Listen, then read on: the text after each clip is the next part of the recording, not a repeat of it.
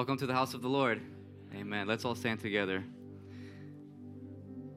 It's a beautiful morning to come before the Lord and to spend time with Him and to remember His sacrifice and what He's done for us. Amen. Prima cântare spune: Doamne, te slăvesc și îți mulțumesc pentru bunătatea-ți mare. Are Dumnezeu bunătate față de noi. Amen. Let's worship and let's sing this morning.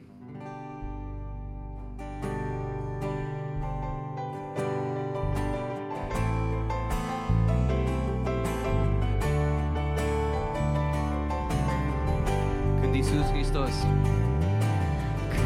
Iisus Hristos m-a mântuit, har din harul Său El m-a dăruit, pacea Lui mă face fericit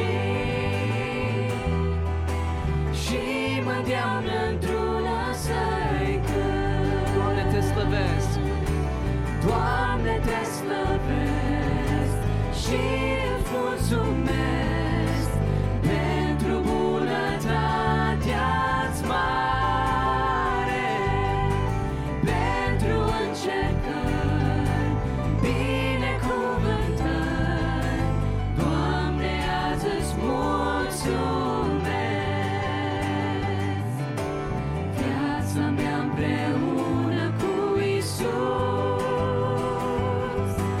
El cer senin, cer de soare plin, frică, griji, nevoi eu nu cunosc, căci de toate de la El primesc.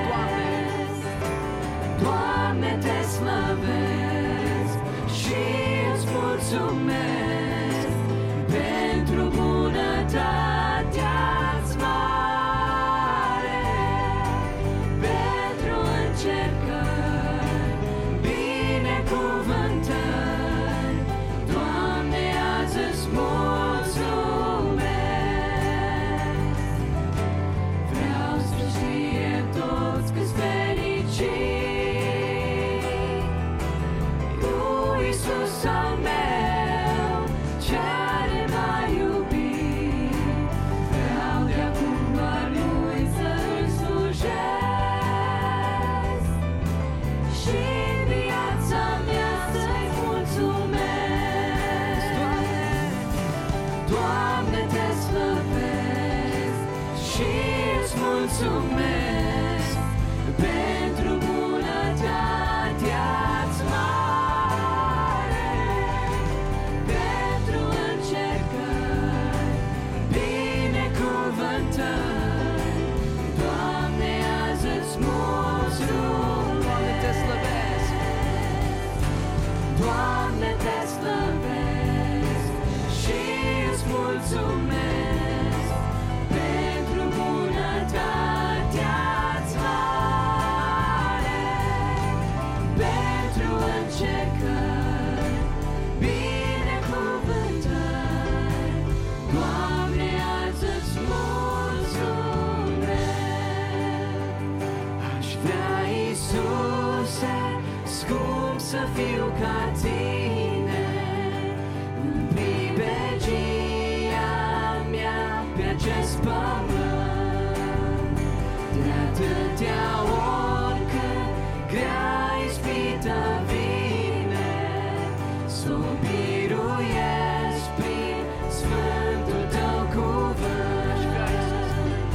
Aș vrea, Iisuse, scumpa Ta comoară de mângâieri, pe veci să-mi dăruiești. Aș vrea ca în mine tot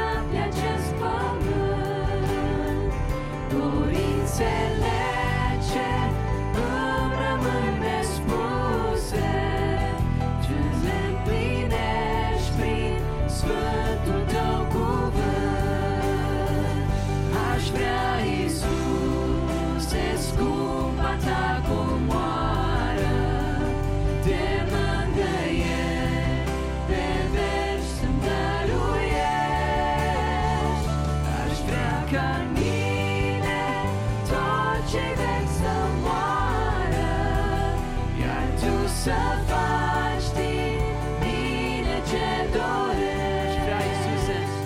Aș vrea, Iisuse, scumpa ta comoară de mângâieri pe veci să-mi dăruiești. Aș vrea ca în mine tot ce vrei să moară, iar tu să faci din mine ce dorești. Amen, amen. Praise God. Happy New Year's to all of you. 2022 has gone and 2023 has come. It has snuck up on us. These years seem to be going by faster and faster. But thank God we have made ourselves available and present to be in the house of the Lord this morning. I know this morning over 300,000 people lost power, including myself. And I was talking to Mike this morning. I said, hey, is there power at church? And he's like, you're the fifth person to ask me. And I said, oh, how's church going? And he goes, it's good. Everything's good over here. I said, you know what? This church is a beacon of darkness in this dark place, a beacon of light, in this dark place. And so it was beautiful to see, out of all the houses, this place is still standing and has light. So you have chosen a great place to come to. Like every New Year's, we all probably make ourselves a New Year's resolution. And I do that every single year. I try to do it actually a few times a year so I can progress in my walk with Christ or in my life. And I recall years ago, I used to put, the first thing I want to do is, get better at X, Y, and Z, my finances. I want to get better at this, and I want to get better with my friends. I want to get closer to my family. And I realized that as time progressed in that list, I saw that God was actually at the bottom of the list. And the older I got, I realized, wait a minute, God should be the first thing on my list. And so I pray this year, if anything you guys do, have God on the first of your priority list or your New Year's list. Which brings me to this beautiful verse that states out of Matthew 6:23, but seek first the kingdom of God and his righteousness, and all these things shall be added unto you. Amen. Seek first his kingdom. Seek first him of all things in this world. Primarily his salvation, which he gives us within the inheritance of the kingdom of God. And so this morning, I encourage you, the first thing you guys should do this year is to seek God above all things. It does not mean to neglect the things of this world. It does not mean to neglect your reasonable daily duties that help and sustain your life, but seek him. As Christians, we should see it in a different attitude when it means to seek God and not neglect these worldly things. It means taking care of God's business as a priority, seeking his salvation, living in obedience. In his salvation, sharing the good news and the kingdom of God to others. And he will take care of the business as he promises on our end. If we follow him and if we pursue him, everything seems to fall into place. But what does it mean to truly seek God's kingdom? These are some of the questions we must ask ourselves and do an internal reflection. Where is my priority of my energy spent? Is it in this worldly things? Is it in making money? Is it in getting the best job possible? Is it in doing the best thing I can? And these are not wrong, and these are not wrong things, or doing activities are not wrong things. But above all these things is God priority. As believers, we have learned that if we put our trust in God and truly follow him, then we could understand the second part of this verse. That if we seek him wholeheartedly, everything else seems to fall into place, which is the second part of this verse. And all things shall be added onto you. And in another word, and all things will be taken care of.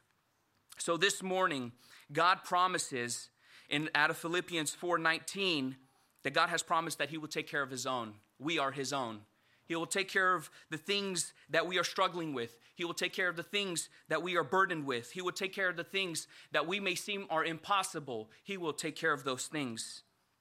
So this morning, I encourage you, seek God above all things, because he is the most important thing in this world. And secondly, understand that he will take care of you. Growing up and being involved in the youth, I can hear a lot of these young people who are in school, who are going to college, who are going to high school, and they have tests that show up. They say they study, they say they do their best in it, they do their due diligence. And what do you know? On the week of their test, prayer shows up.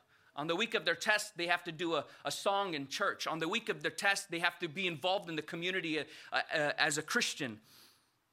And what happens? They say, God, I put my trust in you. I know that I did my best in this test, and sometimes we know that we didn't do our best in studying for this test, but we show up at prayer night. We show up and do what God has called us to do. We do his work in his house. We go out and spread the good news. And in return, these students, they tell me, the youth tell me, you know what happened? I got an A+ on that test. You know why? Because I trusted God. You know why? I came to him first, and in return, God took care of everything else that was in my life. So if I can encourage you guys this morning, come in alongside me in this prayer and ask God, let us put him first in this new year's. Help us to put him in every area of our lives. Help us to put him in every circle of our lives. Let us come in this prayer and watch how God will change your life and how he will take care of everything else. Let us pray. God, we come before you and we just want to thank you for everything that you're doing.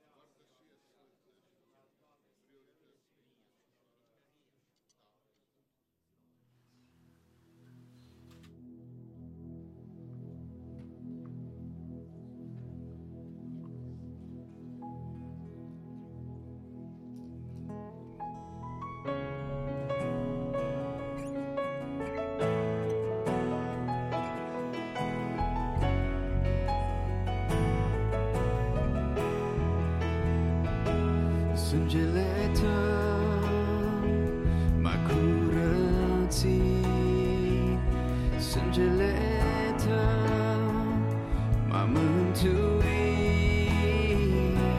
sângele tău viața mi-ai dat. Ai murit ca eu să fiu iertat. Sângele tău, sângele tău m-a curățit, sângele tău m-a mântuit, sângele tău viața mi-ai dat. Ai murit ca eu să fiu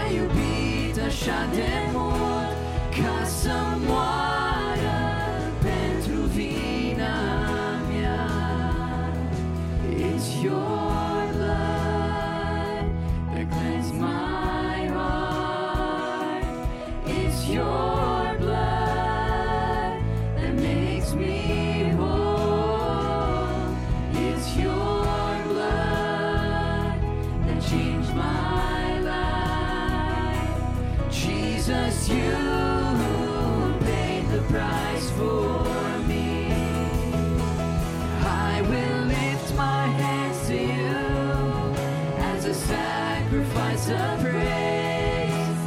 You alone are worthy of my praise. No one else can pay a price so high. Jesus, you alone be glorified. Îmi ridic azi mâinile, mă închin în fața ta. Doar tu meriți să fii lăudat. Nimeni nu a iubit așa de mult ca să moară pentru vina mea.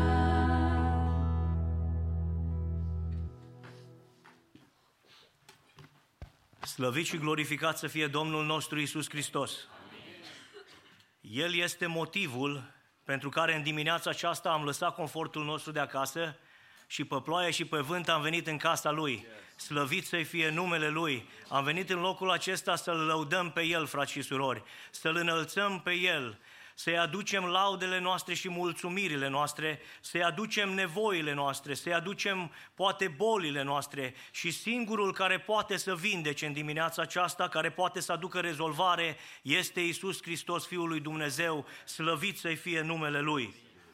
Suntem încă la început de an și pentru că sunt în fața dumneavoastră de prima dată anul acesta, vreau să vă urez și eu un an nou binecuvântat de Dumnezeu, un an nou plin de binecuvântări și Dumnezeu să vă asculte rugăciunile.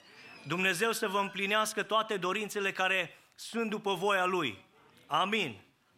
Ne stă înainte o rugăciune de cauze și m-am gândit că, pentru că am intrat în acest an nou, poate una din cauzele noastre ar trebui să fie: Doamne, ajută-ne ca în anul acesta să fim statornici, să privim la Tine și să nu ne pierdem ținta, să punem preț pe lucrurile importante, pe lucrurile de bază, ca să putem să stăm în picioare. Trăim în această lume plină de sâlnicie, plină de păcat, aș spune eu, cu tentații care poate ar vrea să ne abată de la calea Domnului. Și am vrea ca Dumnezeu să ne dea putere să fim statornici, să ținem calea dreaptă, să privim la țintă, să privim la Domnul Iisus Hristos. M-am gândit la câteva lucruri, frați și surori, care ar putea să ne ajute la lucrul acesta. Nu o să vă spun nimica nou, nu o să vă spun nimica ce n-ați mai auzit, dar cred că este de folos cu toții să ne amintim de ele. Și unul din lucrurile care ne ajută ca să fim statornici, ca să nu ne pierdem ținta, frați și surori, este cunoașterea cuvântului lui Dumnezeu. Adâncirea noastră în Biblie. Atunci când cunoaștem cuvântul lui Dumnezeu, frați și surori, știm cum să răspundem celor care poate ne-ar trage de pe cale. Și spune Psalmul 119 cu versetul 9: cum își va ținea tânărul curată cărarea? Și eu spun: cum am putea noi să ne ținem curată cărarea? Și răspunsul este: îndreptându-ne după cuvântul lui Dumnezeu. Doamne, ajută-ne la lucrul acesta. Versetul 115 spune: cuvântul Tău este o candelă pentru picioarele mele și o lumină pe cărarea mea. Cuvântul Domnului, frați și surori, ne luminează, ne călăuzește atunci când nu știm în ce direcție să mergem. Versetul 98 spune: poruncile Tale mă fac mai înțelept decât vrăjmașii mei, căci totdeauna le am cu mine. Adică cuvântul lui Dumnezeu ne face mai înțelepți ca cei din jurul nostru. Ne dă putere ca atunci când vine la noi să știm cum să răspundem. Când a venit Satana la Domnul Iisus Hristos ca să-L ispitească, El i-a răspuns: este scris. Cuvântul lui Dumnezeu, Biblia, ne ajută să răspundem, slăvit să fie Domnul. Un al doilea lucru, frați și surori, pentru a fi statornici, pentru a nu ne pierde ținta, m-am gândit eu că este rugăciunea, puterea rugăciunii. Vedem în cuvântul lui Dumnezeu că toți oamenii lui Dumnezeu puternici, toți oamenii lui Dumnezeu s-au rugat, au fost oameni ai rugăciunii. Dumnezeu în dimineața aceasta să pună în noi acest duh de rugăciune și m-am gândit la Daniel. Daniel, atunci când a venit la el împăratul și cei 3 prieteni al lui, ei au fost statornici, ei au știut să răspundă, împărate, noi am decis să nu ne spurcăm, am decis ca să ținem calea cea dreaptă și Dumnezeu i-a ajutat, frați și surori. Spunea cineva, Daniel nu s-a rugat în groapa cu lei, Dumnezeu se ruga înainte ca să ajungă în groapa cu lei. Eu nu zic că este greșit să ne rugăm când suntem în încercare, dar sfatul meu este să ne rugăm înainte să vină încercarea, să avem rugăciunile acolo și atunci când vine încercarea, acel care ne izbăvește, frați și surori, este Dumnezeu, slăvit să-i fie numele Lui. Și mai un lucru la care m-am gândit, ca să putem să ținem ținta, frați și surori, este bine ca ochii noștri să fie îndreptați spre Dumnezeu, să nu ne luăm ochii de la Domnul Iisus Hristos. Vine oameni, ne spune una și alta, încearcă să ne ducă pe o cale sau pe alta, noi nu trebuie să ne uităm la oameni, că atunci când ne uităm la oameni, poate suntem tentați să facem ca ei. Atunci când ne uităm la oameni, poate ne gândim și îi judecăm, uite, ăla face așa și îi merge bine. Exemplul nostru, frați și surori, trebuie să fie Domnul Iisus Hristos și Dumnezeu să ne ajute să ținem privirea ațintită la El.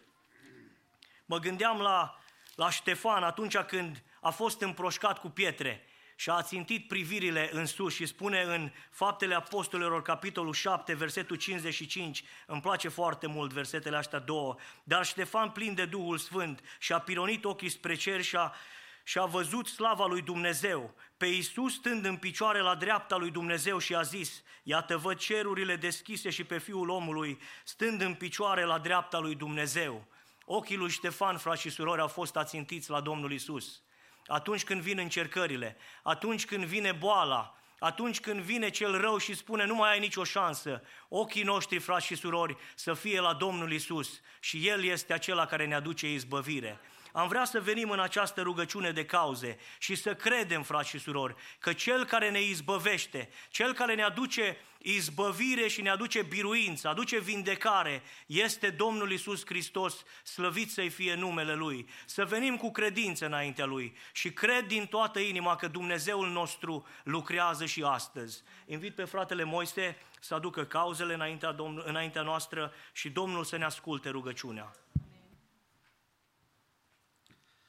Onorat să fie Dumnezeu, care declara psalmistul așa, Dumnezeu este adăpostul și sprijinul nostru, un ajutor care nu lipsește niciodată în nevoie. Lăudat să-i fie numele pentru că El ia aminte la ruga și la strigătul nostru.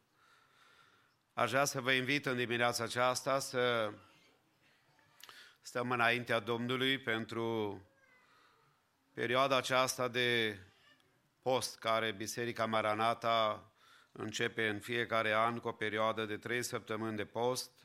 Fiecare persoană, fiecare familie este rugată alfabetic, așa ca în fiecare an, să țineți cont de programare și la anunțuri o să mai detaliez lucrul acesta.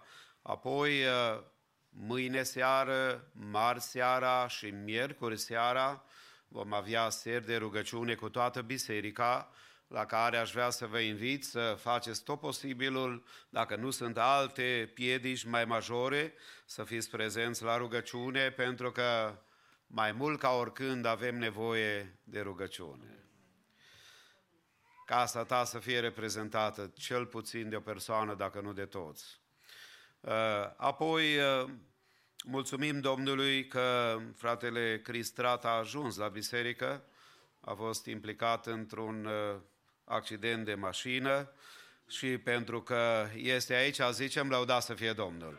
Și mulțumim Domnului pentru că azi noapte ne-a păzit casa, ne-a păzit pe noi.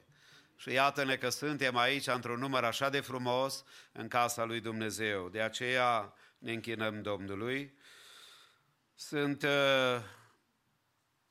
câteva programări, de asemenea aș vrea să mulțumesc bisericii care până acum ne-ați sprijinit în rugăciune și vă mulțumesc tuturor, fie celor care sunteți aici, fie celor care sunt online și ne urmăresc, că ne-a sprijinit în rugăciune pentru soție, am simțit binecuvântarea Domnului, dar în altă ordine de idei, mâine este programată pentru operație Ne rugăm Domnului ca peste mâna doctorilor să fie mâna Lui. Și pentru ea, apoi de asemenea să aducem înaintea Domnului pe sora Maria Hozan, care de asemenea este în tratament și are nevoie de mâna Domnului, apoi de fratele Ioan Stoica, care este încă la spital, zilele trecute l-am vizitat. Nu vreau să repet toate cauzele acestea, că deja s-au spus de mai multe ori detaliile, dar cel care poate da vindecare este Domnul și ne rugăm ca El să o dea. Ne rugăm Domnului pentru Nicu, cumnatul fratelui Relu Nicolae, care este bolnav în Anglia. Ne rugăm ca Domnul să-l însănătoșească, pentru Ovidiu Podina, un tânăr care nu de mult a avut open heart surgery, pentru cumnatul și cumnata Ziegel din Germania, Johan și Maria, a căror casă a ars înainte de anul nou. Ne rugăm pentru trauma psihică care poate să aibă loc, pentru atacurile spirituale din partea diavolului. Ne rugăm așa cum psalmistul declara: Dumnezeu este adăpostul și sprijinul nostru. Ne ridicăm cu toți în picioare și dacă mai sunt și alte cauze, de la o oră la alta poate să fie tot felul de situații speciale, vrem să venim înaintea Domnului și vă rugăm, acolo unde vă aflați, fie cu ridicare de mână, fie cu voce tare, o prezentați înaintea Domnului. Acum închidem ochii, deschidem gura, încetăm să vorbim cu alții și vorbim cu Dumnezeu. Ne rugăm Domnului și îi mulțumim că El ascultă rugăciunea. Tatăl nostru,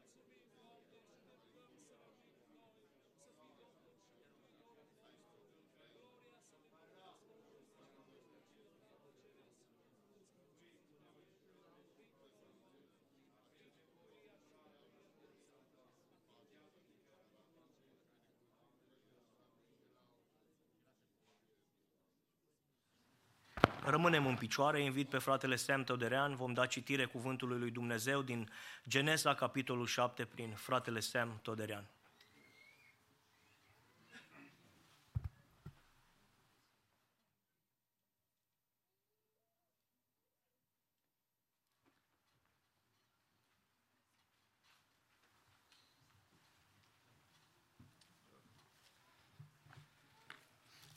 Genesis chapter 7.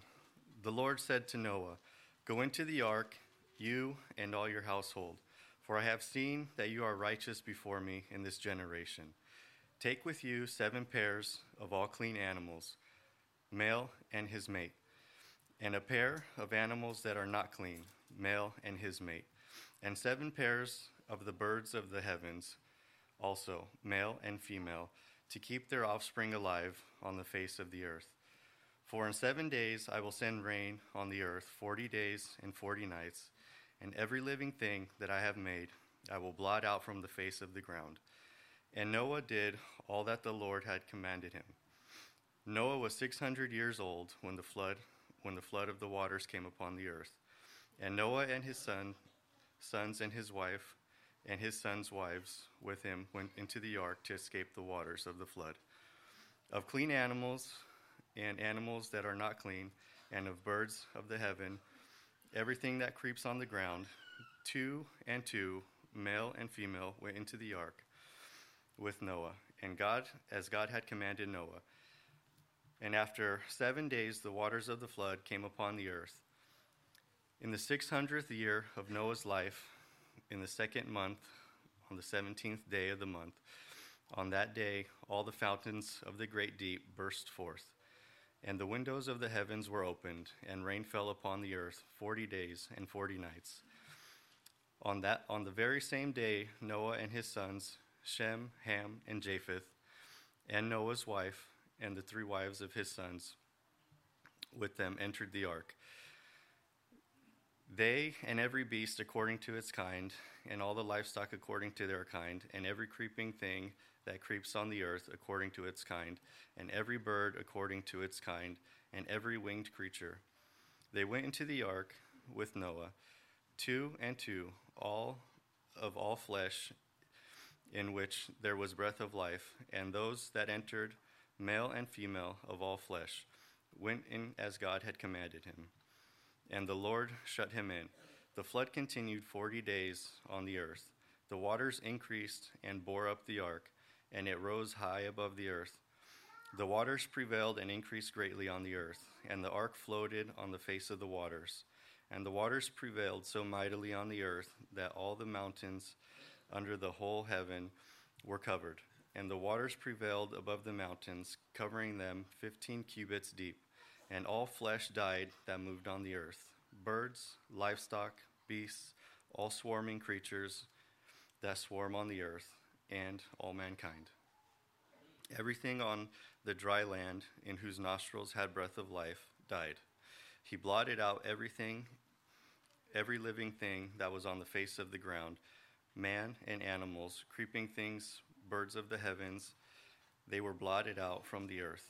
Only Noah was left with those with him on the ark, and the waters prevailed on the earth 150 days. Amen. Corul va intona spre lauda Domnului un imn, după care un solo prin Ana Ursulescu și în urmă un solo la vioară prin Damaris Filip. Încă o dată permiteți-mi tuturor să vă urez un an binecuvântat în 2023 și facă Domnul ca fiecare zi să vă fie o zi binecuvântată de El. Amin. Vă invit să vă reașezați.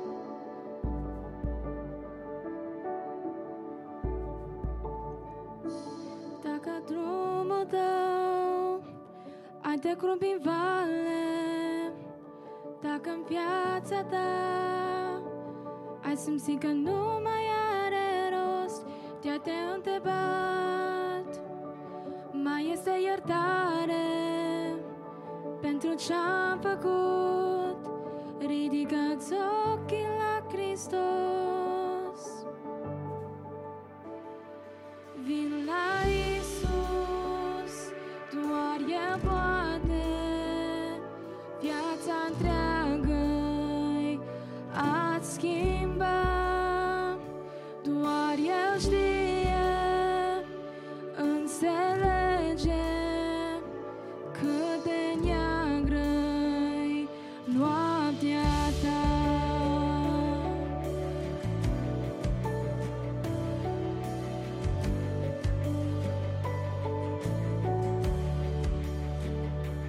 Iisus a murit să-ți dea iertare, chiar dacă nu ai nimic să meriți jertfa Lui, viața El și-a dat, ți-a adus salvare, a înviat din morți, viața Lui să poți primi. Vin la Iisus, doar El poate, viața întreagă-i a-ți schimba, doar El știe, înțelege cât de neagră-i noaptea ta. Vin la Iisus, doar El poate, viața întreagă-i a-ți schimba, doar El știe, înțelege cât de neagră-i noaptea ta. Nu te gândi ce lași în urmă, Iisus îți pregătește un viitor mai bun. Nu te gândi ce lași în urmă, Iisus îți pregătește un viitor mai bun. Nu te gândi ce lași în urmă, Iisus îți pregătește un viitor mai bun. Nu te gândi ce lași în urmă, Iisus îți pregătește un viitor mai bun. Vin la Iisus, doar El poate, viața întreagă-i a-ți schimba, doar El știe, înțelege cât de neagră-i noaptea ta. Vin la Iisus, doar El poate, viața întreagă-i a-ți schimba, doar El știe, înțelege cât de neagră-i noaptea ta. Nu te gândi ce lași în urmă, Iisus îți pregătește un viitor mai bun. Nu te gândi ce lași în urmă, Iisus îți pregătește un viitor mai bun. Nu te gândi ce lași în urmă, Iisus îți pregătește un viitor mai bun. Amin.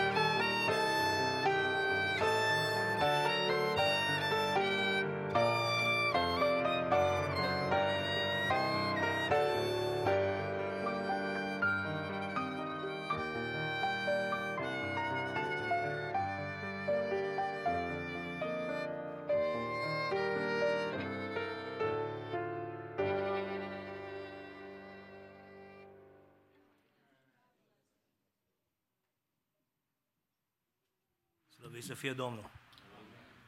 Am intrat în anul 2023 plin de puteri, plin de speranțe, cu o viziune nouă. Ne-am urat unii la alții binecuvântări și cred că Dumnezeu ne va binecuvânta în anul acesta. Credeți lucrul acesta? Domnul Iisus poartă de grijă. Dacă credem lucrul acesta, haideți să facem un act prin credință. Să ne deschidem inimile și dacă credem că Dumnezeu poate să binecuvânteze, haideți să-L binecuvântăm noi prima dată și să dăruim din ce Dumnezeu ne va binecuvânta.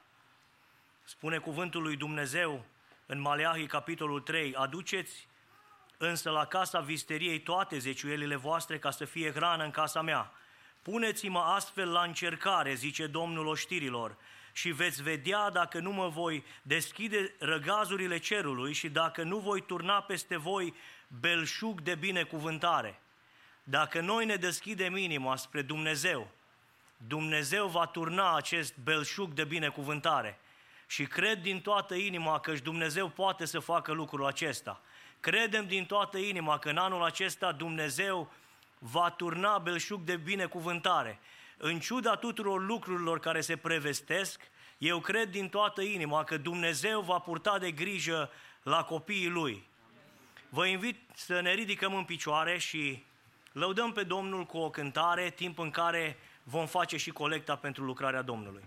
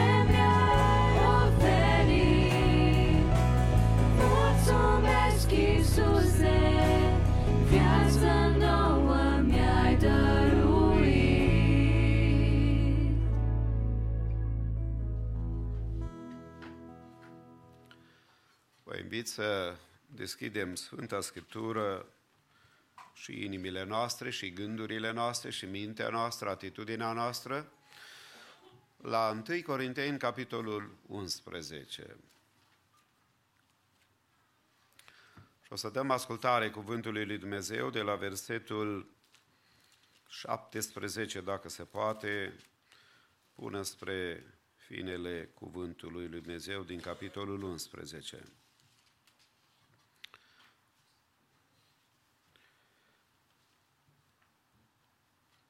Vă dau aceste învățături, dar nu vă laud, pentru că vă adunați la oaltă nu ca să vă faceți mai buni, ci ca să vă faceți mai răi.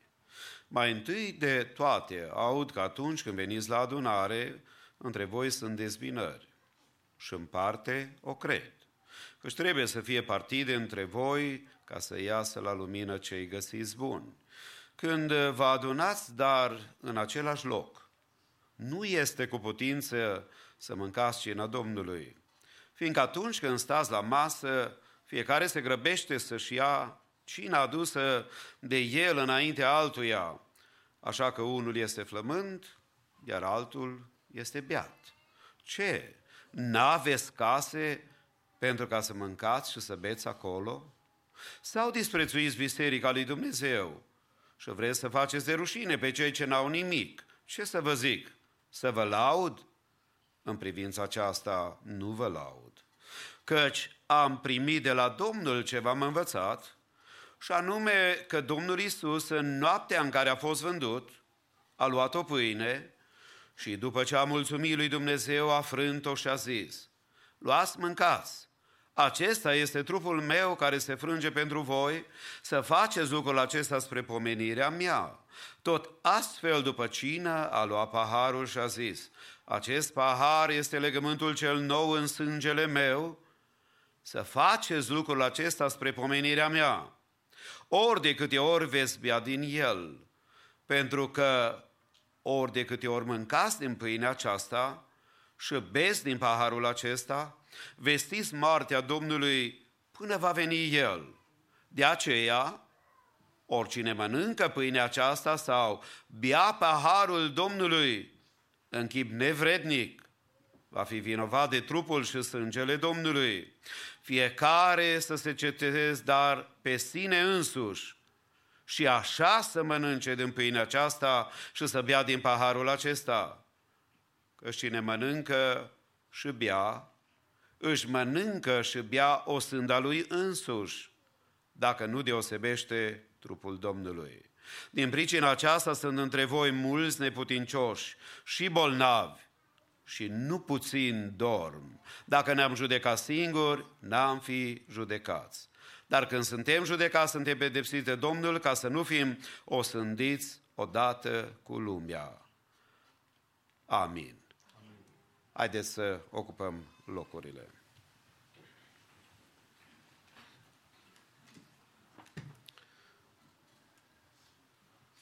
Unul dintre subiectele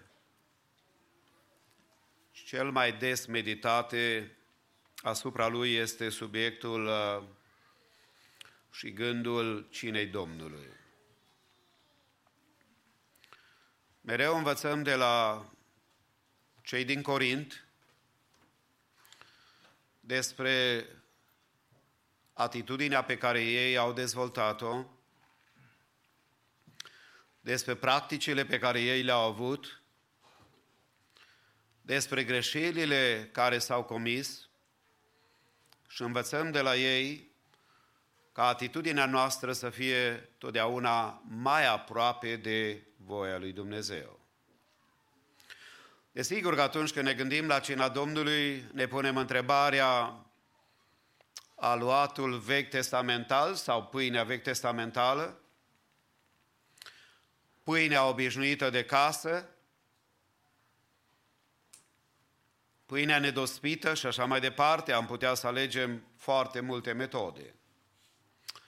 Dacă ne gândim la rodul viței sau la vin, cum îl numesc unii, deși în Nou Testamental, în original, niciodată nu este folosită expresia de vin, este totdeauna de rodul viței. Și traducerea noastră, Cornilescu, este foarte corectă în direcția aceasta.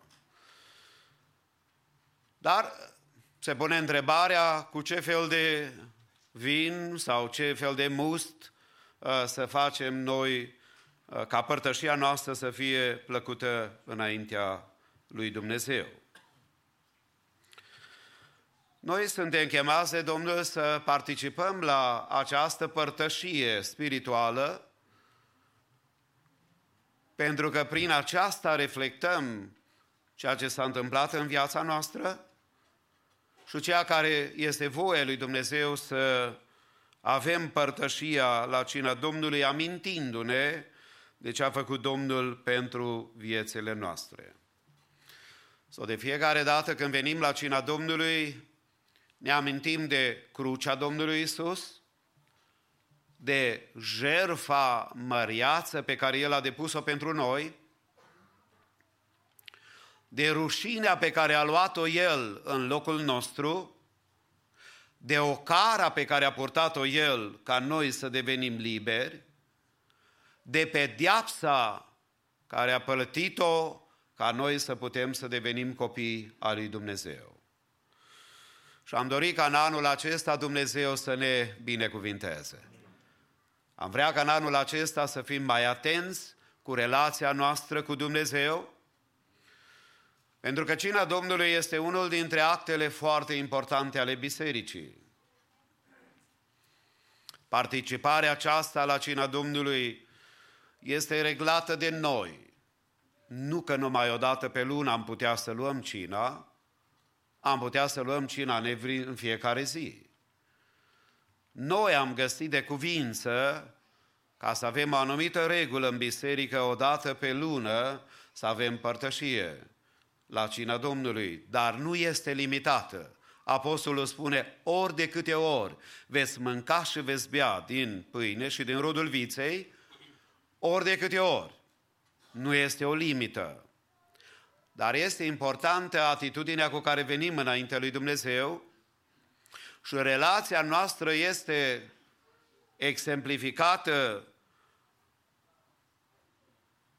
Dacă relația noastră cu Domnul este una bună, relația binecuvântării noastre cu trupul și sângele Domnului, de asemenea, vor fi binecuvântate.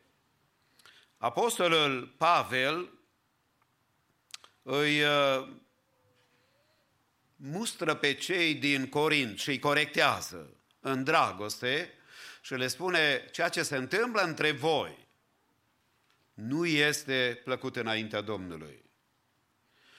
Voi, în loc să veniți și să aveți toți părtășie împreună la cină, fiecare își aducea mâncarea lui și mânca. Probabil că noi, după 2000 de ani de creștinism, ar fi trebuit să fim mai educați. Ei erau obișnuiți cu templele păgâne, cu jertfele care se aduceau idolilor, cu multele exemple, pentru că adevărul este cam așa. Fiecare dintre noi avem o educație spirituală. Copilul, dacă ți s-a născut în familie, aș vrea să spun că el, când s-a născut, n-a vorbit nici engleză, nici românește, nici germană, nici chineză, nici japoneză, nici maghiară, mă opresc la limbi, cred, am zis destule, da? El n-a vorbit nicio limbă. Limba care îi se transmite prin educația părinților, a școlii mai târziu, va deveni limba pe care el o să vorbească. Pentru că, din punct de vedere spiritual, și noi avem nevoie de această educație pe care Domnul ne-o poate da. Spune Apostolul Pavel la un moment dat, în biserică aș putea să spun mii de cuvinte în alte limbi, pentru că privat mă rog mult în altă limbă. Dar când sunt în compania altora, spune el, este mai bine să spun 5 cuvinte înțelese, pentru ca să fie o educație spirituală pentru cei care sunt lângă mine. By the way, dacă cineva ți-ar asculta și înregistra rugăciunea, ar putea învăța cineva din ea ceva. Ați văzut? Cântările care noi le cântam altădată nu aveau de-a face cu the feelings. I feel white, I feel black, I feel high, I feel down. Nu. Cântările erau teologic și sub inspirația Duhului Sfânt, care vorbeau de jertfa lui Hristos, de prețul pe care l-a plătit și de mântuirea gratuită pe care ne-a dat-o Domnul prin harul lui Dumnezeu. Tot așa și din punct de vedere spiritual, noi avem anumite obiceiuri care le dezvoltăm. Cu toate că suntem majoritatea din România, nu știu procentul celor care sunt născuți aici, dar chiar și în România avem o anumită educație spirituală pe care am primit-o, depinde de zona de biserică și de identitatea spirituală pe care am dezvoltat-o. Și în dimineața aceasta nu vreau să vorbesc de toate lucrurile acestea care pot să ne divizeze, ci aș vrea să vorbesc despre câteva gânduri referitor la cina Domnului, care au de-a face cu mine și cu dumneatale în anul în care noi am intrat și în anul de îndurare pe care Dumnezeu ni l-a dat. Pentru că noi suntem chemați și suntem aici să participăm la cină, care are o rânduială și este un act important al bisericii, a cărui scop este să ne amintim de jertfa supremă pe care Hristos Domnul a plătit-o pentru noi. Și pentru că a plătit-o pentru noi, cu toată biserica zice, mărit să-i fie numele. Pentru că aceasta e bunătatea și îndurarea lui Dumnezeu. Haideți să ne gândim deci și să vorbim în dimineața aceasta despre subiectul acesta a cinei Domnului. Și înainte de a lua parte la cină, vreau să ne încurajăm la câteva gânduri care sunt practice pentru noi. Mai întâi, când ne gândim la cina Domnului, să ne gândim la trădarea Domnului Iisus Hristos. Trădarea Domnului Iisus Hristos. Spunea Apostolul Pavel la 1 Corinteni 11 și versetul 23, căci am primit de la Domnul ce v-am învățat, și anume că Domnul Iisus în noaptea în care a fost vândut a luat o pâine, continuă cuvântul lui Dumnezeu. Atunci când ne gândim la cina cea de taină, nu putem să evităm realitatea că printre cei care l-au iubit pe Hristos a existat și un trădător. A existat unul care, în loc să rămână cu inimă curată, în loc să fie plăcut tot mai mult și mai aproape de Domnul, și să ne gândim la actul trădării lui Iuda Iscarioteanul, el care a avut privilegiul să fie un ucenic al Domnului. Aceasta însemnează că Iuda a văzut multe minuni și totuși nu s-a pocăit. Că Iuda a avut privilegiul să fie casierul celui mai mare învățător care s-a născut în lumea aceasta, dacă pot să spun așa, îmi place să spun întrupatul Fiului Dumnezeu. A putut probabil și el să predice și prin el Dumnezeu să facă multe minuni. El a fost un apostol, a fost un om muncitor, poate că Domnul l-a folosit să scoată chiar demoni din alții prin el. Dar pe de altă parte a devenit un fals. Pentru că n-a fost atent la lucrurile mărunte care pot să strice via în floare, spune înțeleptul. La lucrurile acelea care te pot doborî când ți se pare că ești cel mai tare. La lucrurile acelea care te pot înșela când ai impresia că știi toate. Ba chiar am putea să spunem și să ne aducem aminte de actul trădării lui Iuda, când spunea Domnul Iisus, nu v-am ales eu pe voi cei 12 și totuși unul din voi este un drac, spunea Domnul Iisus. Ce cuvinte aspre îmi spune noi, în partea Fiului lui Dumnezeu să spună la adresa unui om, dar Hristos Domnul a înțeles cine este Iuda, care este înclinarea inimii lui și Domnul chiar i-a dat cina. Pentru că așa cum noi urmează să învățăm din cuvânt, cina e o responsabilitate personală. Nu păstorii trebuie să fie calificați. Nu biserica, unii spun, frate, dar eu nu iau cina de la X și de la Y. Cina nu se dă de alții, în primul rând, cina se ia în mod personal. Fiecare să se cerceteze, dar pe aproapele lui, așa spune omul lui Dumnezeu. Fiecare să se cerceteze, dar pe sine însuși. Și aceasta a făcut Iuda. S-a ocupat de toți ceilalți, dar a uitat de el. Aș vrea să vă spun că e pericolul meu, ca predicator, să fac treaba aceasta. Dar e pericolul și dumneatale, ca și om, bărbat și femeie al lui Dumnezeu. Să ne gândim la actul trădării pe care Iuda, vânzătorul, că pentru că atunci când venim la cină, e inevitabil să nu vorbim și de trădare, de vânzare. Spune și declară cuvântul lui Dumnezeu Matei 26, 48 și 49. Vânzătorul, adică Iuda, le dăduse semnul acesta: pe care îl voi săruta eu, acela este. Să puneți mâna pe el. Îndată Iuda s-a apropiat de Iisus și a zis: plecăciune, învățătorule, și l-a sărutat.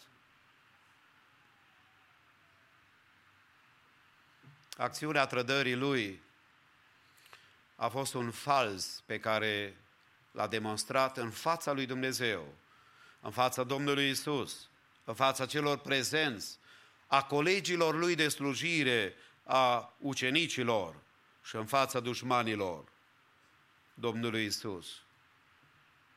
Unii oameni uită de această realitate, că acțiunea trădării lui Hristos este posibilă. Noi trăim în vremurile de pe urmă, privilegiul pe care ne l-a dat Dumnezeu, așa cum se spunea recent aici și vă reamintesc încă o dată, unii dintre noi am avut privilegiul să fim partea secolului trecut și mileniului trecut și iată că suntem parte din secolul acesta nou și mileniul nou. Câți oameni n-ar fi dorit din Vechiul Testament să trăiască în zilele pe care le trăim noi? Pentru că minciuna diavolului este aceasta: dacă aș fi trăit eu altădată, sigur eram mai pocăit, eram mai dedicat.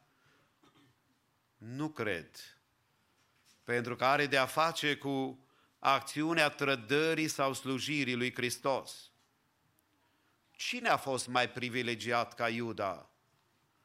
Să vadă că poruncește mării și marea învolburată, o furtună mai mare decât am avut noi azi noapte, vântul pe care l-am avut. Ați auzit și dumneavoastră vântul? Ați mai și dormit azi noapte? Sau majoritatea așa și așa? Am avut impresia că zboară geamurile. Am crezut că ușile îmi spun goodbye. Mulțumiri fie aduse lui Dumnezeu că ne-a păzit și că suntem aici. Și ne rugăm în continuare ca Domnul să fie cu noi. Dar Iuda a văzut cum marea învolburată, la vocea lui, s-a liniștit. A văzut cum cel care era în morminți, legat de duhurile necurate și de puterea celui rău, în prezența Domnului Iisus a venit. Și duhurile l-au părăsit la porunca Domnului Iisus. Și când au venit ucenicii, l-au găsit îmbrăcat normal. Aș vrea să spun că atunci când Hristos Domnul intră în inima și în viața ta, ceva trebuie să se schimbe.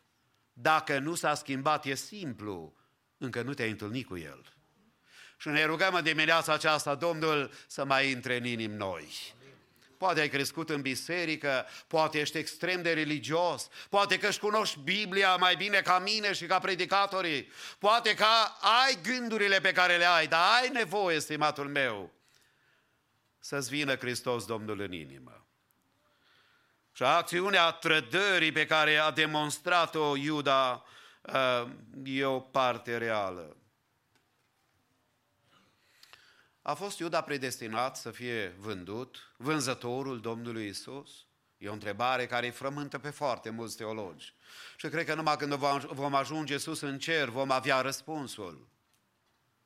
Domnul cunoaște toate lucrurile dinainte să întâmple. El știe când tu vei pleca din lumea aceasta. El a știut înainte ca să te naști când te vei naște.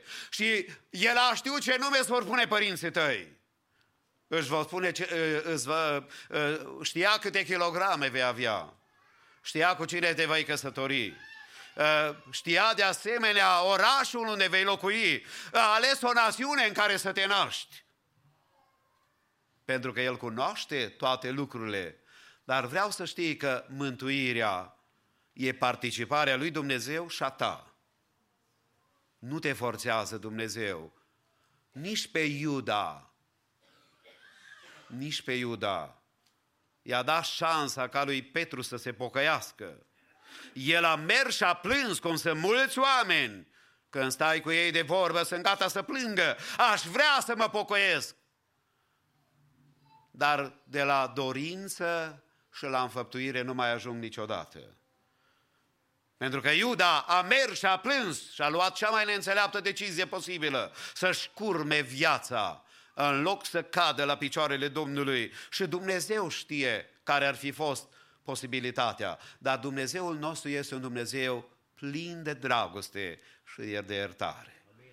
Și dacă e cineva chiar în dimineața aceasta care poate are gânduri de sinucidere și duhurile necurate îți umple mintea cu tot felul de gânduri, în numele Domnului Iisus Hristos declarăm în dimineața aceasta, Hristos Domnul să se atingă de tine. Pentru că tu ești important în ochii lui Dumnezeu și ai valoare. Dar haideți să ne gândim, pe lângă trădarea Domnului Iisus, să ne gândim la trupul Domnului Iisus Hristos. În al doilea rând, la trupul Domnului nostru Iisus Hristos. 1 Corinteni 11 cu 24. Și după ce a mulțumit, vorbind de pâine, a frânt-o și a zis, luați, mâncați, acesta este trupul meu, care se frânge pentru voi, aceasta în amintirea mea. Spunea Hristos Domnul. Și apoi Apostolul Pavel preia cuvintele acestea mărețe. Acest trup al lui Hristos, care poate să dinamizeze credința noastră, poate să revitalizeze încrederea noastră în Dumnezeu, poate să ne ajute să parcurgem văile încercărilor puțin mai ușor și poate să ne dea tăria să avem acea dragoste pe care Domnul a arătat-o față de viața noastră. Așa cum spunea poetul, când vii tu, Tată, și te atingi de vasul meu de tină, oricât sunt nopțile de lungi, din mine teama o alungi, când vii tu, Tată, și te atingi, mă umpli cu lumină. Și în dimineața aceasta să ne umple Domnul cu lumina Lui. Amin. Pentru că trupul Domnului Iisus Hristos, da, a fost zdrobit pentru noi. Așa cum am citit cuvântul Domnului, luați, mâncați, acesta este trupul meu care se frânge pentru voi. Dacă El a rupt pâinea în fața lor, urma să fie zdrobit apoi trupul Lui.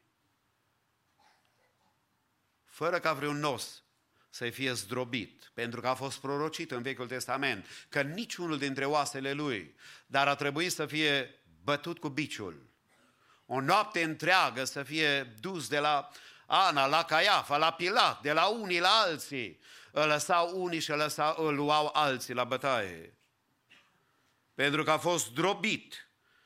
Oasele lui n-au fost zdrobite pentru că Domnul n-a îngăduit lucrul acesta să se împlinească cuvântul lui Dumnezeu. Și ce minunat că El a plătit plata păcatului în locul meu și în locul tău. Ce har ca Dumnezeu să se ocupe de viețile noastre. Vestim păcatele care pot să fie iertate și posibilitatea îndreptării noastre înaintea lui Dumnezeu, pentru că Ioan, despre care se vorbea zilele acestea, în tradiția este europeană și în multe locuri în perioada aceasta se vorbește despre botezul Domnului Iisus Hristos în apă. Și declara Ioan la 1 Ioan, capitolul 1 și versetul 29, atunci când Ioan l-a văzut pe Domnul Iisus venind la el ca să fie botezat în apa Iordanului, iată mielul lui Dumnezeu care ridică păcatul lumii. Frați și surori, în dimineața aceasta, Hristos Domnul mai iartă. Aș vrea să mai declarăm încă o dată, lăudat să fie numele, pentru că El mai iartă pe cel care vine. Așa cum declara 1 Petru, capitolul 2 și 24, despre Domnul, El a purtat păcatele noastre în trupul Său pe lemn, pentru ca noi, fiind morți față de păcate, să trăim pentru neprihănire. Prin rănile Lui ați fost vindecați. Prin rănile Domnului avem posibilitatea să ne gândim la trupul Domnului care a fost jertfit pentru mine și pentru dumneatale. Rușinea pe care a purtat-o în fața omenirii,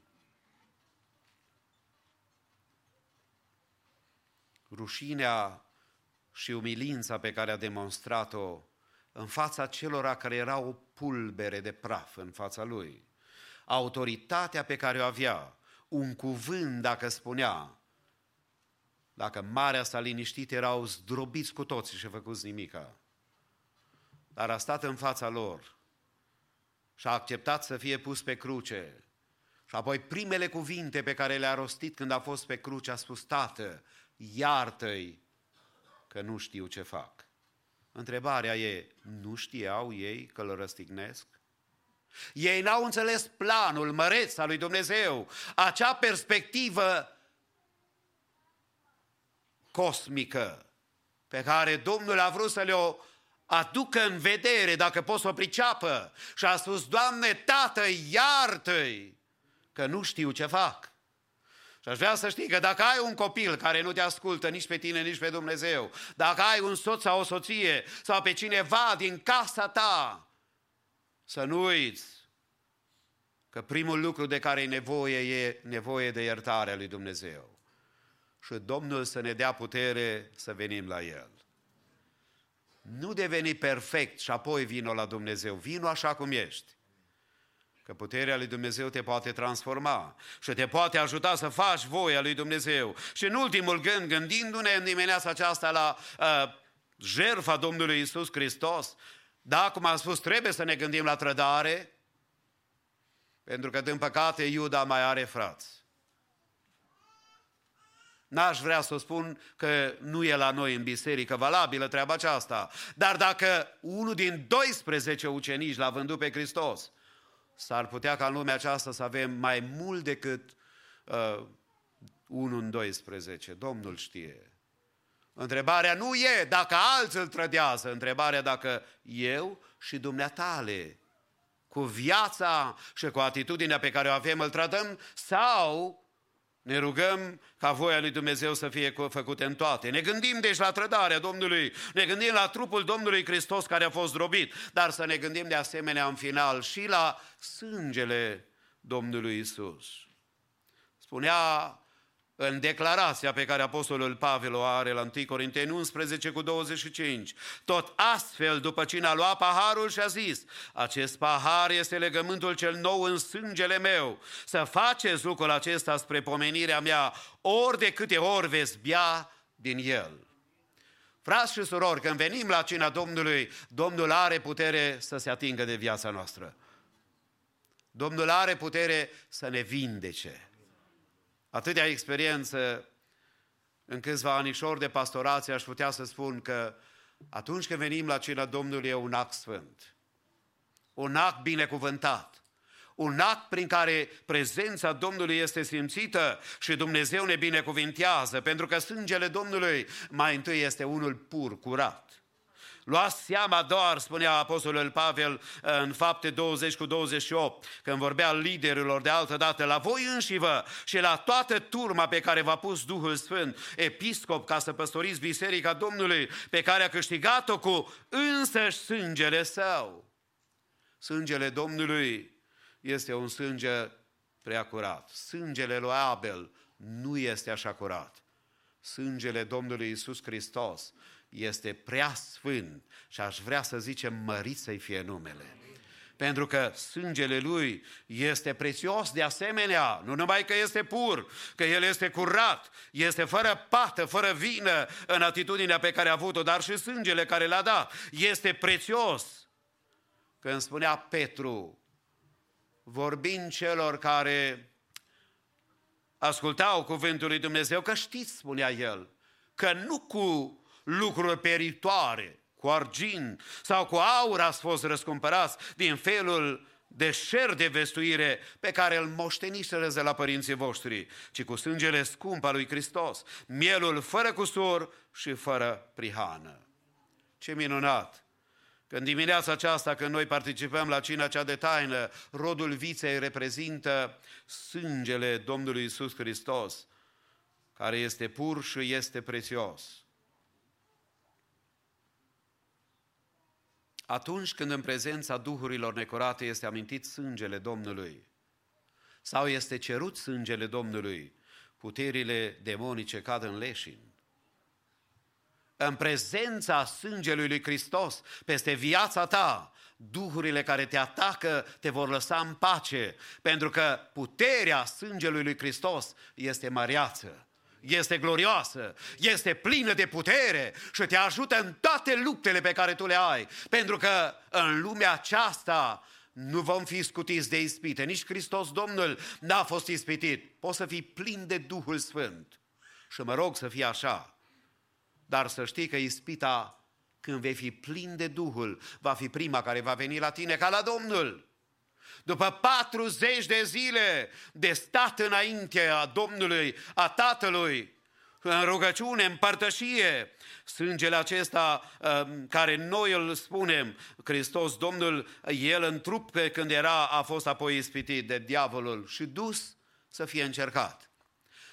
Dacă El a biruit, noi acum prin sângele Lui putem să fim, așa cum spune Pavel, mai mult ca biruitori. Vrei să fii biruitor? Vrei ca viața ta să fie binecuvântată? Nu mai știi, tinere drag, ce să faci, cum să scapi de ceea ce te leagă, bărbat, femeie, frate, soră, cere sângele Domnului. Și roagă-te ca Dumnezeu să te ajute. Ești necăsătorit? Ai un tip de probleme. Ești căsătorit? Ai o doză de probleme. Ești văduvă? Ai setul tău de probleme. Oricare am fi dintre noi, în dimineața aceasta zicem, Doamne, dă-ne biruința Ta. Avem nevoie de ea, avem nevoie. Este un sânge puternic. Pentru că atunci, cum spunea cuvântul lui Dumnezeu în Coloseni 1:14, în care avem răscumpărarea prin sângele Lui, iertarea păcatelor, să fim iertați de Dumnezeu de absolut tot ce s-a întâmplat în viața noastră, dar nu ca să mergem înapoi, ci ca să ne rugăm ca Domnul să ne ajute să trăim în sfințenie. Să ne gândim la binecuvântarea și la nădejdea pe care Domnul Iisus Hristos în al patrulea rând. Să ne gândim la binecuvântata nădejde la Domnul nostru Iisus Hristos. Lumea e tot mai disperată. Cu cât vedem știrile de 15 ori să voteze pentru Speaker of the House. Have you ever heard something like that? Vă dați seama ce divizare există în conducerea aceasta a Americii? Și poate ușor vine diavolul și spune, în lumea aceasta să mai am speranță. Aș vrea să spun, fără Hristos niciodată nu poți să ai speranță. Dar cu El, Dumnezeu te binecuvintează. Se menționa aici, nu, de Daniel, că a ajuns în groapa cu lei. Cum a acționat în groapă, nu chiar sunt sigur, dar știu un lucru, că înainte Daniel s-a rugat. I-a spus împăratul, nu-i mai voie, e pecetluită porunca, nu-i voie nimeni să se roage. La unii sărmani care sunt așa 50-50 pe calea Domnului, nu trebuie nici să le dea poruncă, că să lasă ei de rugăciune. Nu vezi câți dispar. Nu că nu-i voie să vină la biserică, dar nu-i lasă. Cel care îi leagă poftele, gândurile și minciunile demonice cu care vine câteodată diavolul și în viață te înșeală. Că poți să ai părtășie la televizor și on the internet, on the web, yes! Dacă ești la spital, acolo să te ajute Dumnezeu să vezi toate programele, că ea se roagă mai cu râvnă ca noi toți. Și pe toți bolnavii Dumnezeu să-i vindece. Dar noi trebuie să avem mare grijă că în lumea aceasta, dacă nu suntem atenți, tulburările acestea s-ar putea să ne dezlege de Hristos. Întrebarea e, care-i prețul ca să te despartă pe tine de Hristos?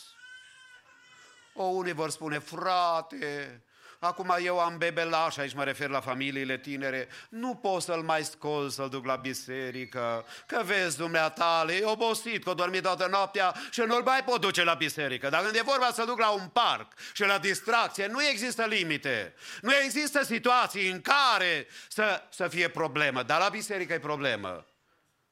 Și atunci vine după 15 ani și fraților, rugați-vă că copilul meu... Dar unde ai fost când trebuia să fie aici? E o întrebare, nu e o judecată. E o întrebare. Ai grijă în lumea aceasta, speranța care ți-a pus-o Hristos Domnul, să nu ți-o fure nici diavolul, nici lumea, dar nici poftele care se luptă cu sufletul tău. Că diavolul nu ia concediu. El are o singură țintă vis-a-vis de numele tău, să te distrugă spiritual. Și crezi că n-are experiență după vreo 75-85 de miliarde de oameni care au trăit pe Terra de la început? A fost atâta de dibace sau de înțelept sau de șiret că a mințit o treime din oștirea al Tatălui Ceresc. Crezi că nu știe să-ți vorbească ție? Tu, un muritor care vei trăi 80-100 de ani să-ți dau, că-ți dau, că doar de gratis să-ți dau. Crezi că nu știe cu ce să te momească? Nu numai pe dumneatale, și pe mine. Dar ca să-mi umpli inima de prezența lui Dumnezeu și de binecuvântata nădejdea Domnului Iisus Hristos, ar trebui să ne amintim de prețul care a fost plătit pentru mântuirea noastră. În dimineața aceasta, zic, Hristoase, îți mulțumesc că ai murit în locul meu. Îți mulțumesc că sângele tău a curs pentru mine.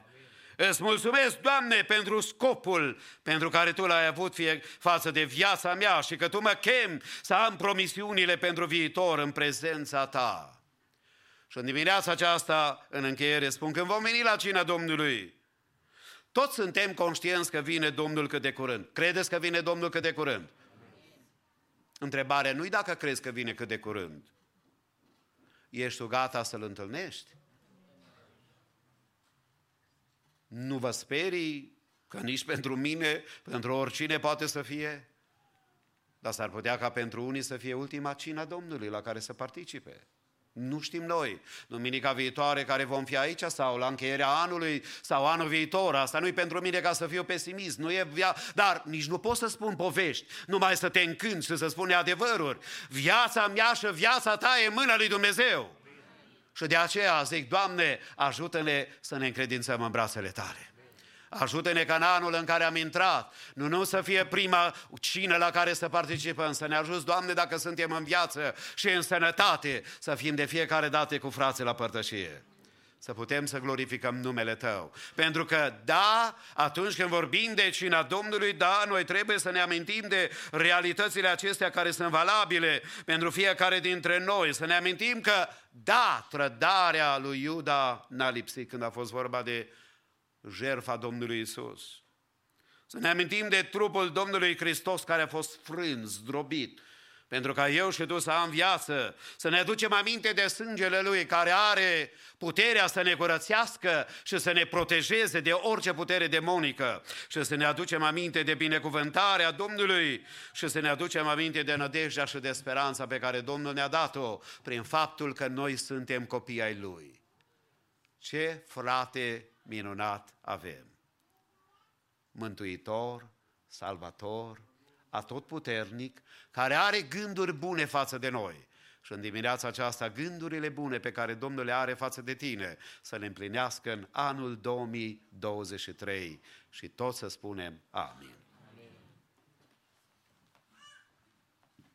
În continuare, sora Lidia Gergi va recita Isaia 53 și ne rugăm ca Dumnezeu să o binecuvânteze. Corul mix laudă pe Domnul cu o cântare, după care ori citim laudă pe Domnul.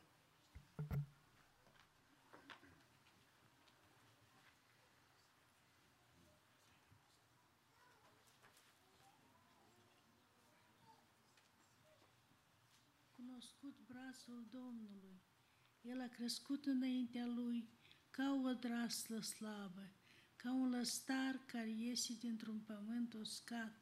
N-avea nici frumusețe, nici strălucire care să ne atragă privirile și înfățișarea Lui n-avea nimic care să ne placă. Disprețuit și părăsit de oameni, om al durerii și obișnuit cu suferința, era așa de disprețuit că ți întorceai fața de la El și noi nu L-am băgat în seamă. Totuși El suferințele noastre le-a purtat și durerile noastre le-a luat asupra Lui. Și noi am crezut că El este pedepsit, lovit de Dumnezeu și smerit. Dar El era străpuns pentru păcatele noastre, zdrobit pentru fărădelegile noastre. Pedeapsa care ne dă pacea a căzut peste El și prin rănile Lui suntem tămăduiți. Noi rătăceam cu toți ca niște oi, fiecare își vedea de drumul lui, dar Domnul a făcut să cadă asupra Lui nelegiuirea noastră a tuturor.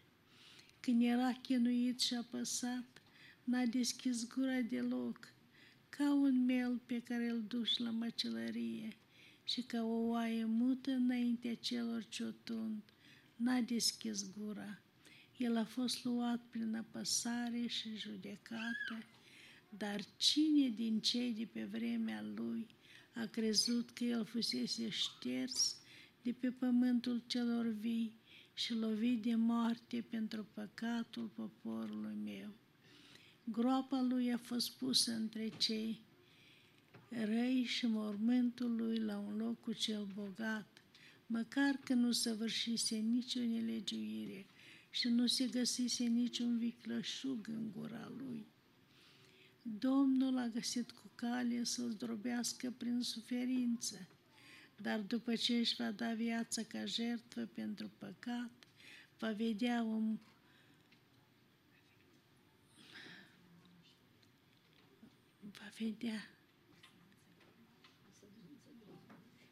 vedea o sămânță de urmaș, va trăi multe zile și lucrarea Domnului va propăși în mâinile Lui. Va vedea rodul muncii sufletului Lui și se va înviora. Prin cunoștința Lui, robul meu cel neprihănit va pune pe mulți oameni într-o stare după voia Lui Dumnezeu și va lua asupra Lui povara nelegiuirilor lor. De aceea voi da partea Lui la un loc cu cei mari și va împărți prada cu cei puternici, pentru că s-a dat pe sine însuși la moarte și a fost pus în numărul celor fără de lege, pentru că a purtat păcatele multora și s-a rugat pentru cei vinovați. Amin.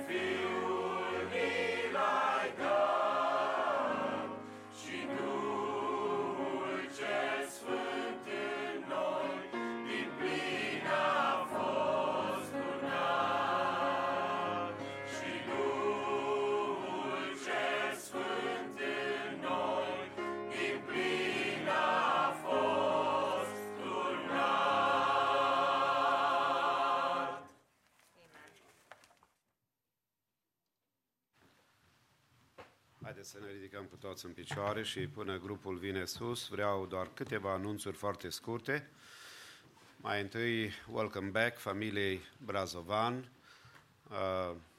Leni și cu Laura, apoi de asemenea DJ și Evelyn, care sunt în Chicago aici, și tuturor care vă aflați cu noi, Dumnezeu să vă binecuvinteze.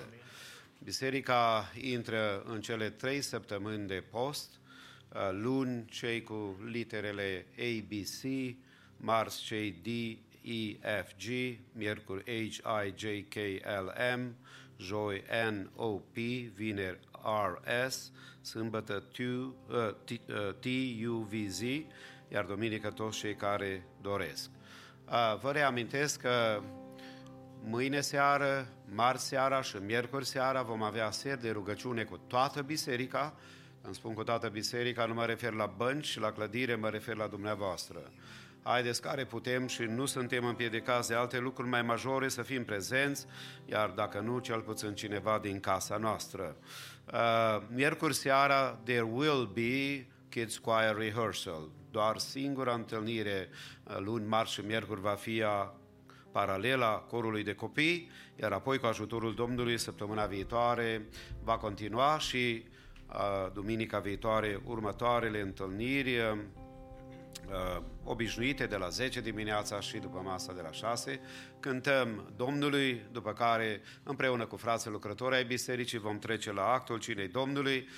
Slujba nu este terminată, vă rugăm să rămânem într-o atitudine ca de obicei și mă bucur că dumneavoastră înțelegeți cât de serioasă este lucrarea aceasta, cât de importantă și vrem să stăm înaintea Domnului așa cum se cuvine și Dumnezeu să ne binecuvinteze. Cântăm Domnului.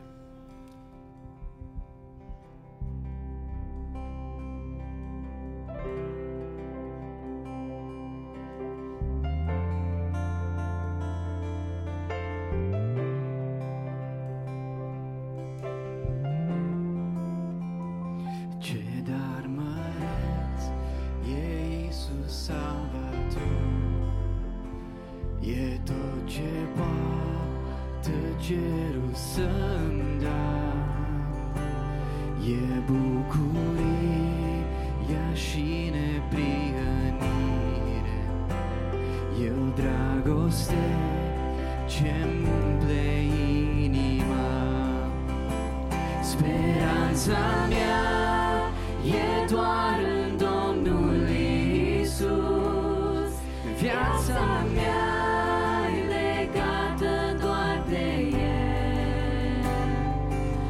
să spun că Iisus pace n-ar mi-a adus, tot ce sunt prin harul Său.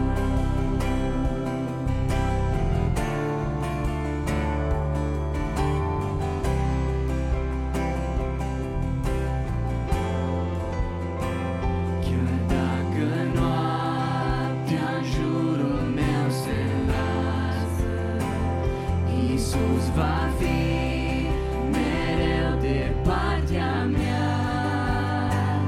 În slăbiciuni puterea Lui se arată, prin El trăiesc, e bucuria mea. El e păstorul meu ce mă păzește, chiar de-ar fi să trec prin băi adânci. Nu mă tem, știu că El nu mă va părăsi.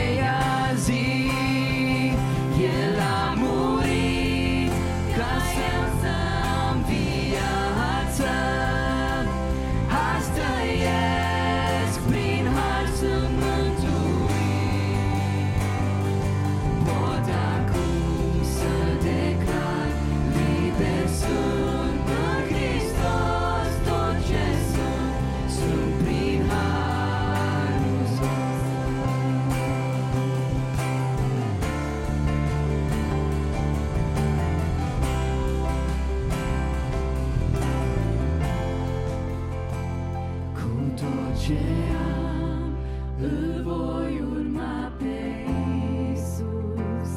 El mi-a promis că mă va duce în cer și zi de zi mă va întări, știu bine, până voi ajunge în fața tronului. Credința mea în Domnul va rămâne, toată gloria e doar a Lui. Când se va termina alergarea, voi striga, sunt al Tău, ți-aparțin pe credința mea în Domnul va rămâne, toată gloria e doar a Lui. Când se va termina alergarea, voi striga, sunt al Tău, ți-aparțin pe veci. Când se va termina alergarea, voi striga, sunt al Tău, ți-aparțin pe veci. Vom cere binecuvântarea Domnului peste pâine și peste rodul viței și prin fratele păstor Relu Nicolae ne rugăm Domnul. Tată iubit din ceruri, suntem înaintea sfințeniei Tale și îți mulțumim pentru prezența Ta în locul acesta. Îți mulțumim, Doamne, că și în dimineața aceasta, până în amiazul respectiv, ai fost cu noi, Doamne. Îți mulțumim pentru cercetare, Doamne, prin cuvântul Evangheliei. Îți mulțumim, Doamne Iisuse, pentru cercetarea prin cântarea de laudă. Te rugăm, Doamne, și în aceste momente binecuvintează rodul suferinței Tale, care suntem înaintea Ta, Doamne. Îți mulțumim că și prin ajutorul Tău am pășit în noul an 2023, Doamne, și Te rugăm și în continuare să fii cu noi. Te rugăm în numele Tău, Doamne, în aceste momente, binecuvintează, Doamne, rodul suferinței Tale. Te rugăm, Doamne Iisuse, binecuvintează, Doamne Iisuse, rodul viței, Doamne, din valoarea sângelui Tău. Doamne, Te rugăm în numele Tău, Doamne, primește mulțumirile noastre și îți mulțumim pentru jertfa din dealul Golgotei, pentru sângele vărsat pentru mine și pentru întreaga omenire, Doamne. Îți mulțumim că și astăzi mai ai putere de iertare, Doamne. Îți mulțumim că și astăzi mai ai putere de spălare prin sângele Tău. Doamne, Te rugăm, iartă adunarea și fă, Doamne, ca împreună cu Tine să pășim, Doamne Iisuse, pe urmele Tale, să fim sfinți, curați, Doamne, să dăm la o parte orice pedică, orice păcat, Doamne, și să-ți placem Ție, Doamne. Te rugăm de asemenea, Doamne Iisuse, binecuvântă pâinea din valoarea trupului Tău, Doamne. Te rog, Doamne Iisuse, învrednicește adunarea.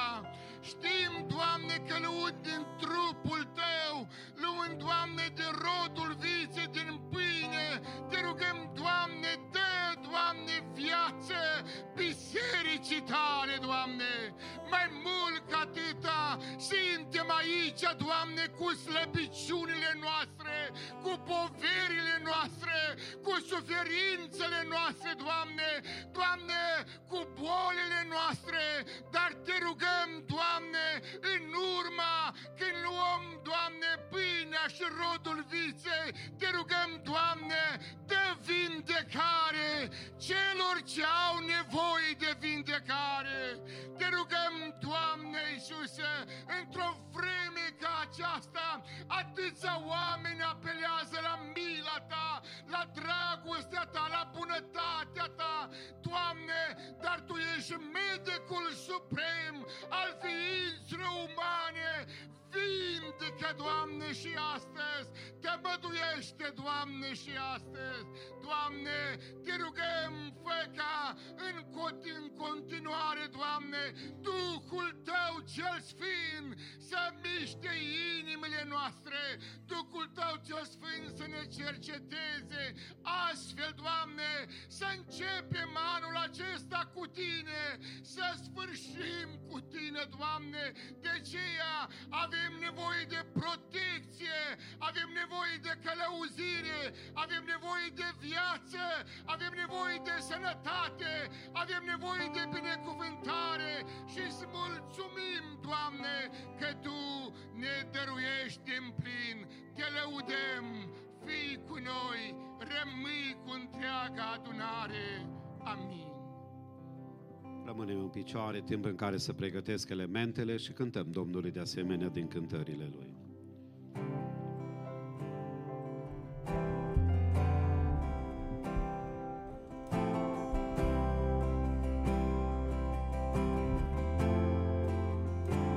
How great the chasm that lay between us, how high the mountain I could not climb.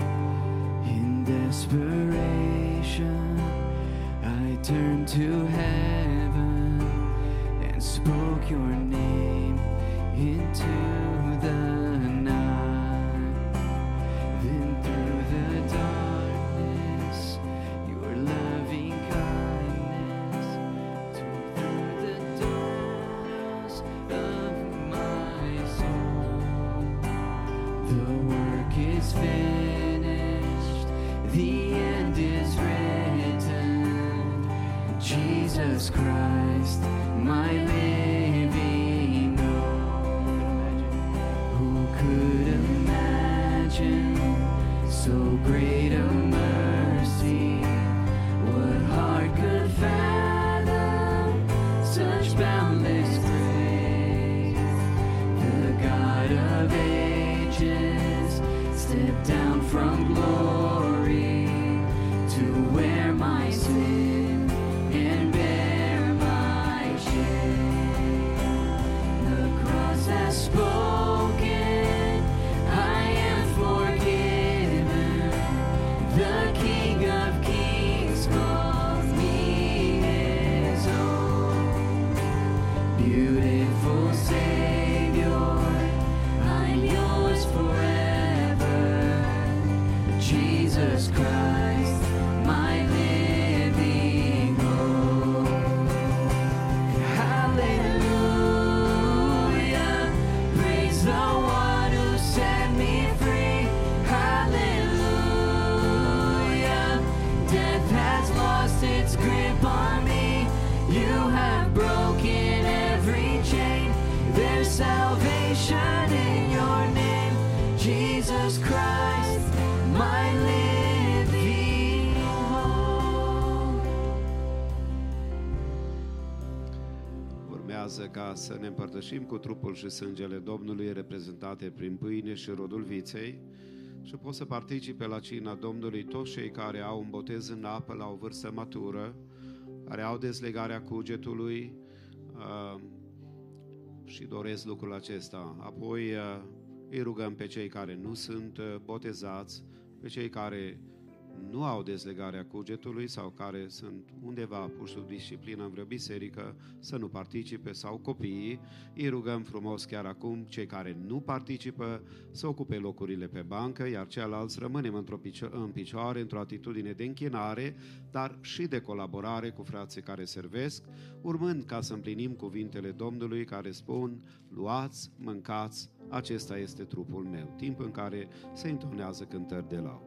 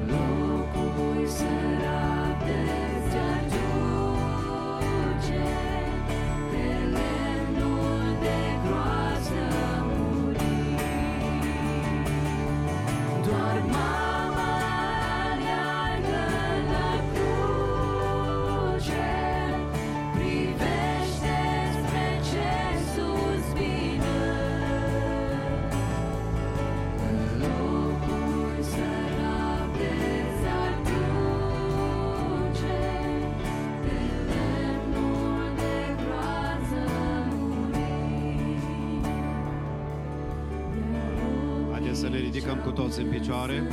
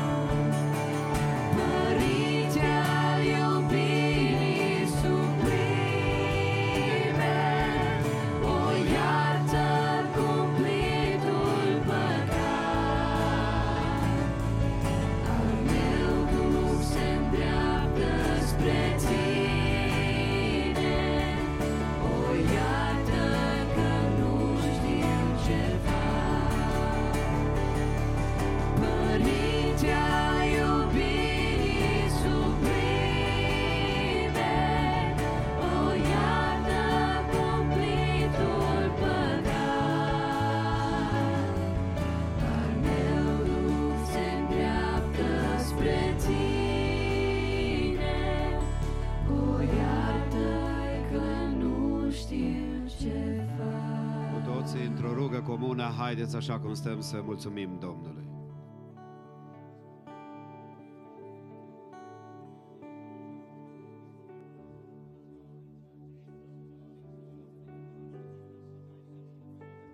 This isn't easy for me to admit.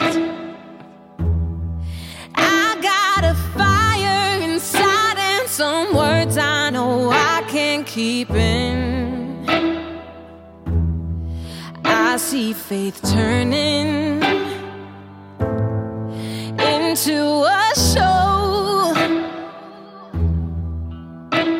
of Sundays and sermons and works getting caught in the flow.